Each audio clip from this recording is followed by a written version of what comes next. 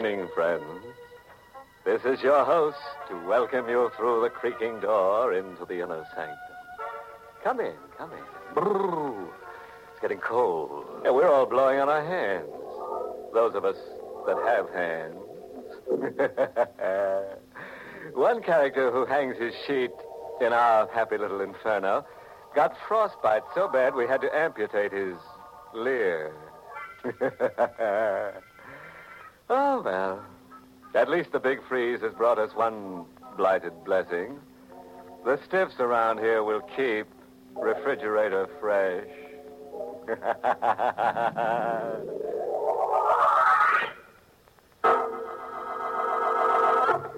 Tonight's Inner Sanctum mystery, 20Faces East, was written by John Robert and stars Carl Swenson in the role of Steve with Charlotte Holland as Selina. Tonight's candidate for oblivion is a chap whose hobby is collecting nightmares. Oblivion comes with a crash when our boy discovers an idol is no idle jest. Hang on, everybody, and we'll fill in the gory details. We're in a gloomy cell of a city prison in San Francisco. On the edge of a lower bunk, sitting with bowed head, is a man, a recent arrest. He's still dressed in street clothes. His tie is missing, so are his suspenders, confiscated as a precaution against suicide. His eyes fix intently on the stone floor, as if trying to stare a blind spot out of his vision. And his mouth twists into a distorted curve of amusement. I've got $1 million. I can't even buy a tie or a pair of suspenders or even 5 cents worth of freedom. Began for me with a penny postcard in the mail. Selina, my wife, read the card to me over the breakfast table. Public auction of the estate of Hanson Brokaw. Rare Oriental treasures, masks, statuary, talisman. I went. Some fellas play chess or collect stamps. I hobbied in Orientalism. Selina came along to see that my blood pressure didn't pop bids out of my mouth or to bankrupt us for a month. 100 lots had been sold, a parade of bronzes, ceramics, and brocades that were the haunting fascination of the Orient. Lot number 101 on the platform was a bronze Hindu idol, small, 6 inches high, with a sardonic grin that looked real, as if a human laughing face had been frozen into a bronze mold. Number 101, a Hindu idol. Bid lively, folks. $50. 75. Steve, you're mad. Now I want it, Selina. Not over 100, darling. We can't afford it. $75. $100 now. 100. I hesitated. And then the idol decided it for me. I watched it move subtly, just for my eyes. It moved to the east, toward my aisle position, compelling me, as if an invisible string was drawn between us. $200! Steve! 200 once, 200 twice. Sold to Mr. Kavanagh. I owned the Hindu idol. At the close of the sale, Selina and I were leaving when a man approached us, a gaunt, swarthy man with hollowed-out cheeks, wearing an eastern fez. Mr. Kavanagh. Yes? I am told you are the fortunate purchaser of the laughing idol. What about it? It was my intention to buy it, but I arrived too late. My car was delayed in traffic. Oh, that's too bad. Better luck next time. Perhaps I can be lucky this time. If you will sell the idol to me. Oh, I don't think so. The Honorable Hanson Brokaw, its late owner, was found mysteriously killed. An ancient Burmese axe embedded in his skull. Oh, why do you want the idol? Like the late Mr. Brokaw, I am a collector. Oh. I will pay you a very handsome profit. How much? $5,000. No sale, mister. No sale at any price. Outside, we were hurrying up a deserted side street, me clutching the idol, when the promise of things to come began in a rush. $5,000, Steve. He offered you a fortune. No, I couldn't sell it. Don't ask me why, Selena. I just couldn't. Rifle shot. Came from across the street. Someone firing down from an open window. Quick, come on. Duck into the alley.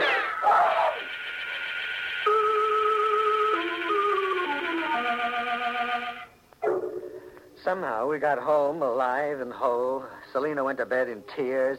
Her brother Howard, who lived with us, coaxed the story from her. I hate to play patsy between a man and his wife, Steve, but isn't possession of that idol kind of borrowing trouble? We don't know that, Howard. Someone tried to kill you. There were 2 rifle shots from a window. That's all we know. We don't know that they had to do with the idol. Someone did offer you $5,000 for an idol you picked up for $200. Now, how about a little sense? Get rid of it, Steve. No. That idol was on the auction stand facing the middle aisle when the bidding began. And I was sitting on the side aisle. When I wanted to quit bidding, it moved to the east, toward me. See, I was meant to buy it. I was meant to own it. I was meant to own it. I set the idol on a strip of oriental silk in the center of my desk and sat looking at it, studying it. It sat grinning at me, as if enjoying a secret surprise it had already prepared for me. Hello? I speak with Sir Stephen Kavanaugh. You are? You were pleased to come to the mosque on Street Caracas, house number 24. What for? When you come, you will know, Sab. And please to come after dark with the idol. After dark. I was to come to a mosque in Frisco's Oriental Quarter after dark. Another man, any other man, would get on the phone to police headquarters. But I went. 24 Caracas Street. A cop's whistle out of Frisco's Chinatown. The place was empty. No furnishings, just a few scattered prayer rugs, a makeshift altar, and a bony old man wearing a fez. It was chalk white, as if he just climbed off an embalming table. The Sir Stephen Kavanaugh. In person. I am Jin Khan. Okay. Tell me why I'm here. Because you possess the laughing idol, and because it is written that Jin Khan must serve the possessor of the idol. Serve me? How? Your danger is great, Sahib. Huh? Now, see, your enemies will strike, but you will reach riches and power. The idol will show you the way, and Jin Khan will serve you. Serve me? How? Now, see, it is written that when it faces to the east, Jin Khan will talk to his ancestors and then come to you.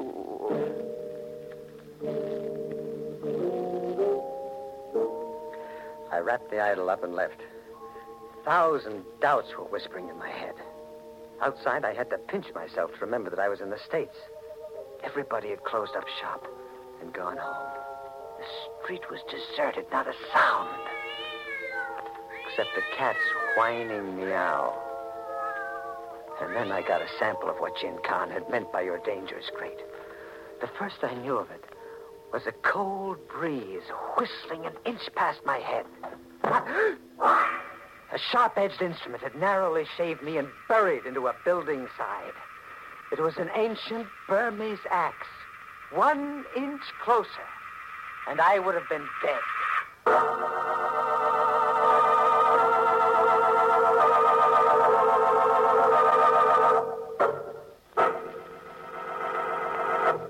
Nothing like a hobby. Keeps you mentally fit to be tied. But what gives? A chap buys an auction sales bargain and some creep applauds him with a blast of gunfire. And to top it off with a hand-tooled coffin lid, a second creep chirps bravo with an axe. Looks like that Hindu idol is going to make Saab Kavanaugh permanently idle. Let's see exactly how said retirement is accomplished, shall we?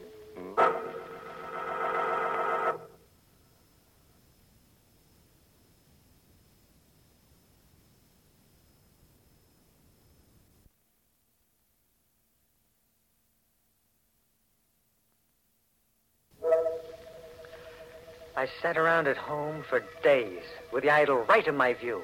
My wife, Selina, avoided me. She suspected my sanity. I was moving the Dark Ages right into the middle of my home.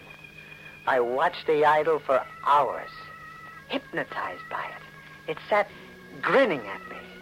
And then I saw it move to the east. A gong I'd once picked up in an eastern bazaar and hung in the foyer of my den sounded. Sahib Kavanagh. How'd you get in here? There are informal ways, Sahib. The idol faces to the east. Yes.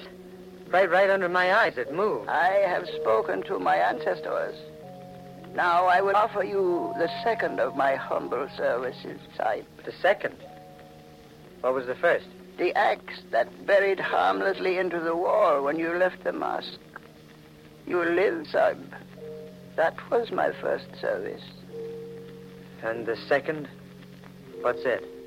It is written that the Chandra ruby will fall to you. What is the Chandra ruby? You will know, Sahib, when you seize it. On this paper, you will find your instructions. Go after dark. Goodbye, Sahib. I opened the paper. It was a message scribbled on old rice parchment. A drawing like a surveyor's map with some writing on it. It said, Mount Fiore Cemetery. The drawing was a picture of an exposed coffin. And in it was a figure dressed up like a mummy in a sarcophagus. And markers showed the exact position of the grave. And an arrow pointed to the left eye of the corpse. That night after dark, I stole into the Mount Fiore Cemetery. Storm was threatening. The grave had no markings, no tombstone.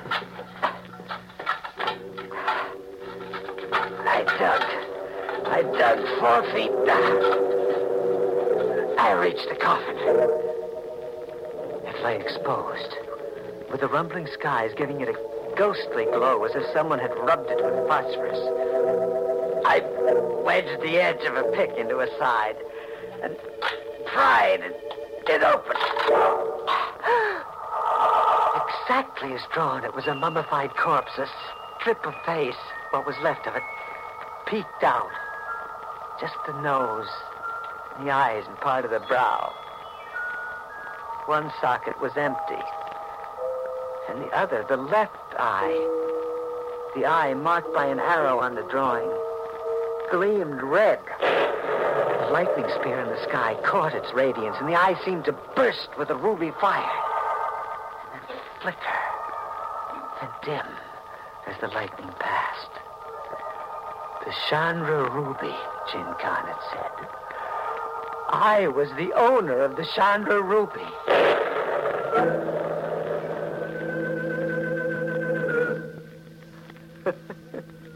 A rare Oriental ruby set in the skull of a corpse. Well, I didn't swallow that. Going home, I dropped into Saperstein's jewelry store for an appraisal. Rubies, as you know, fluctuate in value. Well, yes, I know, but just give me an approximate idea. Is it worth, say, $1,000? You can safely multiply that figure by 50, sir, for an approximately fair price. $50,000?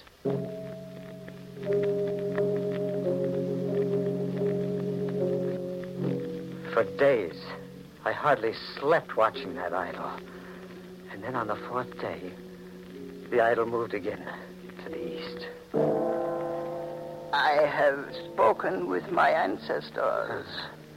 It is written that you will reach great wealth and power. But first, an unhappy task awaits you, Sahib. Oh, an unhappy task? You must kill to save yourself. Kill? Yes, Sahib. Who do I have to kill? Your wife. Kill Selena? No, that's insane. Why? To save yourself. Her hatred for you rages in her mind like a fever. Her wish to destroy you is overwhelming. Selena kill me? No, I don't believe that. It is so written. Search her mind, Sahib, and you will know. Search her mind and convince yourself. Jin was gone. Murderer or be murdered. That was something to swallow. Search her mind, Jin Khan. It said twice as if there were a clue in his speech. Search her mind. How? How was I to search her mind so that I could know? I thought about it hard all through the evening. And then, her diary. Selena kept a diary faithfully. I found her diary in a drawer of the night table. Selena was fast asleep. I thumbed through it noiselessly, reading into Selena's secret mind. Jin Khan was right. Selena lived only to hate me. A page written just the day before proved it. The unbearable agony of life with Steve. The bleak, sick days and the terror. When he touches me, I wither and fall away. One day I will destroy him. I must, or be destroyed. Destroy. Or be destroyed. Murder. Or be murdered. I stared over at Selena, and then something, the intensity of my thinking maybe, awakened her. Steve. Steve, you've been prying into my diary. No, not into your diary, into your mind. I've been prying into your secret mind. Steve, what's come over you? A revelation. I have been living with a fraud, a murdering fraud. Steve, you're out of your mind. Kill or be killed. Do you hear, Selena? Marriage boils down to a comical simplification. Kill or be killed. Murder or be murdered. Isn't it funny, Selena, huh? No, please, Steve, no!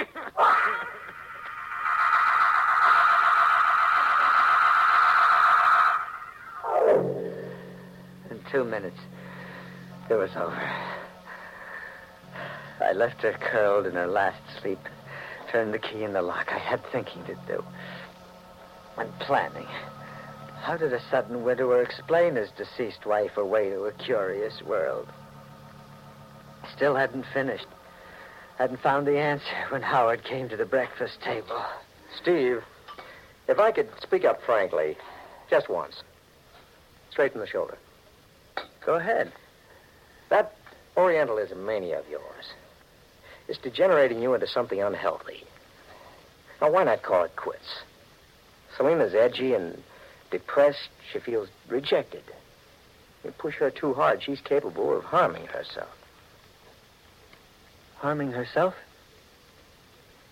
You're hinting at suicide? Yes, Steve. I'm hinting at that. Exactly. That was my way out. Suicide. Selena just wouldn't come back from her early morning walk. They'd find her in a lake, a victim of despondency and hysteria. When night came, I'd transfer the corpse to another setting. Somebody is at my door. Yes? Western Union. Telegram for Mrs. Stephen Cavanaugh. Well, I'll take it. I'm Mr. Cavanaugh. Sign here. A telegram for Selena? I opened it. Came from New York. Firm of Englander, Fowler, and Barbanell, attorneys at law. The wording was a formal invitation to appear and collect about $1 million. This is to inform you that the will of your late uncle, Thomas DeHaven Chalmers, names you as sole beneficiary. Please communicate to us the date of your arrival in New York. A crackpot recluse that we'd often joked about. had left Selena $1 million that she didn't have the slightest use for now. Great wealth and power Jin Khan had promised. By succession, the fortune was mine now. If I could make murder the perfect crime. When night came, I drove Selena toward Apple Lake. It was just outside of town. Selena was fully dressed, gloves, shoulder bag, right down to the last accessory. A frantic wife on a solitary walk had taken a fatal plunge. I got to the lake. I carried her carefully to the water's edge, ready to complete her suicide. I never got to carry out my plan. It won't work, Kavanaugh. You can't get away with murder. 4 other troopers besides myself are ready to blast you if you try to make a fight for it. How'd you know to follow me here? 5 minutes before you started for Apple Lake, your brother-in-law got a peek into your wife's bedroom through the porch window.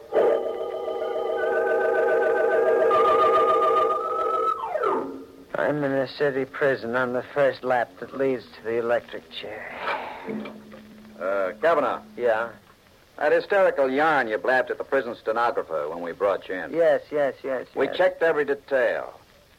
Nothing checked. Okay, so I'm nuts. I had a nightmare. We stopped in at Saperstein's jewelry store, just for the sake of routine. At Saperstein's, your zany story suddenly rang true. Oh? We ran into as ingenious a plot as I've ever encountered. An ingenious plot? It was at Saperstein's that your brother-in-law, Howard, purchased the stone you called the Chandra Ruby. Howard? Mm-hmm. We got a confession out of him. Why? To capitalize on your weakness for Oriental bunkum. It was worth investing $50,000 for a genuine ruby. Worth forging entries in your wife's diary and putting you through the paces as he did. All to sell you the idea of murdering your wife. He knew an uncle had died in New York. That after Selena, the sole heiress, you came. That after you burned for the murder of your wife, he came. But Jin Khan. A hired stooge. Like the man who offered to buy the idol from you after that auction sale. Everything that happened to you was staged from a script prepared by your brother-in-law. And you played leading man, as if you were born to the role. Sucker.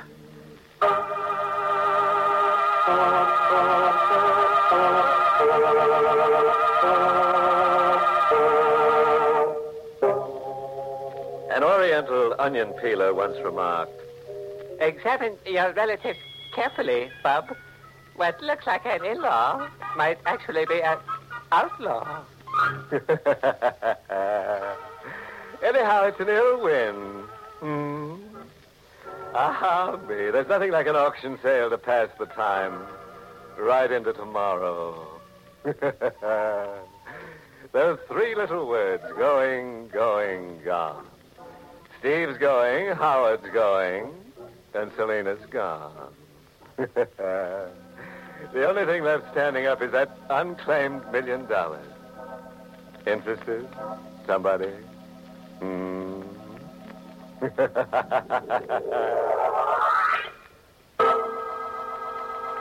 the United States Armed Forces Radio Service, the voice of information and education.